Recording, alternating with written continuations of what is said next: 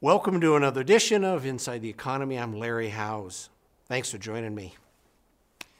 Well, it really is about the mysteries of the economy in waiting right now. The economy is kind of waiting. Federal Reserve is meeting in a couple of days. They are probably going to go on hold. They're not going to raise their rates. They're going to wait until July. The rest of the economy, well, quick look at the numbers. Oil is back down where it was. If you look where it was a year ago, it's almost half the price. Despite what the Saudis say and all the drama they're trying to generate in the oil market, nobody's caring. Rates are still down. Mortgage have come up a little tiny bit, not much. They track the 10-year as usual. Slightly more initial claims. It's kind of good news. Unemployment up to 3.7. Compared to where it's been, that's almost bad news. Technically, after all of the interest rate hikes we've had, that should be 4.5, not 3.7. Labor market has slowed a little bit. Here's where we are. Go back to 2019. Fed funds is higher than inflation. The cost of money should be higher than the erosion of money. That's basically the way it works. Then they lower rates a little bit. Inflation sort of comes down. Interest rates come down. It's okay. Inflation starts to pick up, and then, bam, we get COVID. Then low rates, free money. Inflation picks up a little bit, as it should, and then really picks up with housing and labor and people catching up on the cost of living. So the Fed has to go from 0 to basically 5 or 5.25, which is where we are. Now, CPI and the core CPI are down in the 5s. They're down meeting the cost of money. And all that really has to happen is the cost of money, Fed funds, needs to be a little higher than CPI. Just a little bit, not a lot. So the slope of CPI is important. Right now it's trending to about the middle of 2024. It should be back where the Fed wants it. Let's call it 2. So the Fed between now and then has to go from 5.25 to about 3. That's their job. We don't know how that's going to happen. We don't know how quickly CPI is going to decrease, but that's sort of the position right now. They've done their thing. Whether they raise another quarter of a point or not really doesn't matter. It's simply a question of how CPI performs here in the next 4 or 5 months. Consumers, and we always look to the consumer and consumer spending when you're looking at maybe a recession, maybe not, or maybe slowing the economy down. Well, consumers have been behaving very well. We've gone through this before. Revolving debt, credit cards, has come down. The growth is down at a good number. Non-revolving, regular term loans, that kind of thing, is fine and healthy. Mortgages, well, there we go way back. Mortgages have fluctuated at a good pace, at a good number. 2% above the 10-year. And then we'll get this big boost because the Fed is raising rates, so we're up about 7. Well, what you get out of that is the dark color here is affordability, which is very high. It's sort of expensive. The cost of the mortgage is very high. It's pretty expensive. The theme in the real estate industry is go ahead and buy this house. I know it's a little expensive, a little steep, but you'll be able to refinance in a couple of years. Well, in an ideal environment, they're probably right. If the Fed has got to go from 5% to, let's say, 3% inside of the next 12 months, mortgages will come down. They're about 6.8 right now. They might be back in the low 4s. Okay. That's sort of where we are in that arena. If the affordability is so bad, you'd think there'd be a lot of delinquencies and foreclosures. No, there's not. Delinquencies are way down. Foreclosures are way down. In fact, the foreclosure industry is sort of going, yeah, we're back to making money. We're above where we were during COVID, which was kind of low, but at least we were making a buck. The Conference Board, another government organization, they always run leading economic indicators. There are varying degrees of accurate, but you look historically, and they've been okay. Right now, the LEI, as it's affectionately known, has dropped down and you need to, quote, worry about a recession, unquote. Standard. They might be right. We might have to have a recession to inspire the Fed to lower rates, which is their usual tool. Well, they're perfectly aware of what's going on, and they're watching the CPI every day. They will very likely lower before they get a bad economy, and they, quote, have to.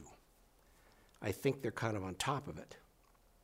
That isn't very dramatic either, but whether we get a recession or not, it doesn't matter anymore whether we get a 25 basis point increase in July, because I don't think it's going to be Wednesday. The markets, the S&P 500, the NASDAQ especially, they're doing fine. Not great, not spectacular. We don't want spectacular. We don't have the earnings yet that would justify spectacular. S&P 500's up, I'm guessing, about 20% in the last year. It's up, whatever it is, 8.5 on the year. NASDAQ's doing better than that. They're doing fine. They're growing and doing better on lack of drama. It's lack of bad news. It's lack of worry. It's lack of, gee, we don't know what's going to happen. Well, we don't really know what's going to happen. We just know what's most likely going to happen. The Fed lowers rates, CPI is under control. The rest of the economy, doing fine. Very, very resilient. Internationally, global manufacturing has slowed all around the world, especially Europe, China. They finally noticed that the world's #1 customer, the United States, isn't buying as much. There isn't much of a frenzy, and the slow onshoring of manufacturing is starting to fill into the blanks. The fast onshoring of manufacturing is in Mexico, and they're just blazing along. Mexico is outperforming everybody in Latin America because we're bringing a lot of stuff there. On the right-hand side, you notice our total deficit, meaning buying more than we're selling, which is okay. The United States has always done that. It's not dramatic. It's okay. Not exporting as much oil, but buying more stuff slowly. But at the top, we're buying less and less from China. That trend is very clear. It's probably very positive. It's going to hold their manufacturing back. They manufacture, even if they're going to start manufacturing for the second-tier manufacturers who we still buy stuff from, it's still slowed. We're going to be doing more and more of that stuff domestically. That's just the nature of the beast. And there's been a couple of questions. Gee, aren't we worried about the dollar dropping because this and because that, and because we have a lot of debt, or because our trading partners are working against us, all that stuff. Don't worry about the dollar. There's a lot of media pieces out there to try and get a little activity in the currency market. And I'll remind you, there are about 200 people in the entire globe that control the currency market. They're always interested in a little bit of activity, small little activity. Typical trade in the currency market is a minimum of $50 million. So it's not a point of concern, or it's not a point of opportunity for somebody. The dollar is still the fiat currency. It is the global's reserve currency. There isn't a #2. The renminbi really never had a chance, and the euro had a chance. It's probably slipping away. Europe is likely in recession already. Finally, the West Coast is seeing fewer and fewer destination cargo drops, container drops. Some of that is we're buying less. A lot of that is they've been going through the canal and going to Houston. They're going to a lot of rebuilt ports, deeper ports, Charleston, all kinds, all over the East Coast. They've been doing well and avoiding Long Beach. For whatever reasons, probably tired of sitting out in the ocean for 3.5 weeks waiting to be unloaded. Well, they don't have a volume problem anymore, and there are fewer and fewer ships showing up there. However, my old stomping grounds, Panama, they're definitely having a drought.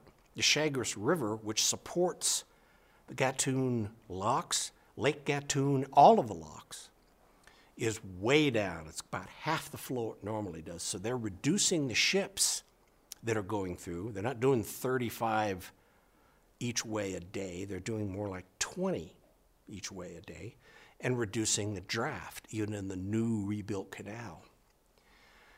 Well, that isn't very dramatic. It would have been very catastrophic 5 years ago because of all the activity in global trade. Not so much now. And I don't think this is going to be the salvation of the stevedores in Long Beach and their contract negotiations, because they'll either wait to go through, they'll go around the other way and not deal with Long Beach. That's kind of the way the market is right now. Well, we don't know what's going to happen in the economy. There certainly doesn't justify any drama. That's clearly where we are. No bubbles, nothing like that. So, thanks for joining me. We'll keep everybody updated naturally. If you have a question, send it along to me at info@shjwealthadvisors.com, and I'd be happy to deal with it. I will see you next time.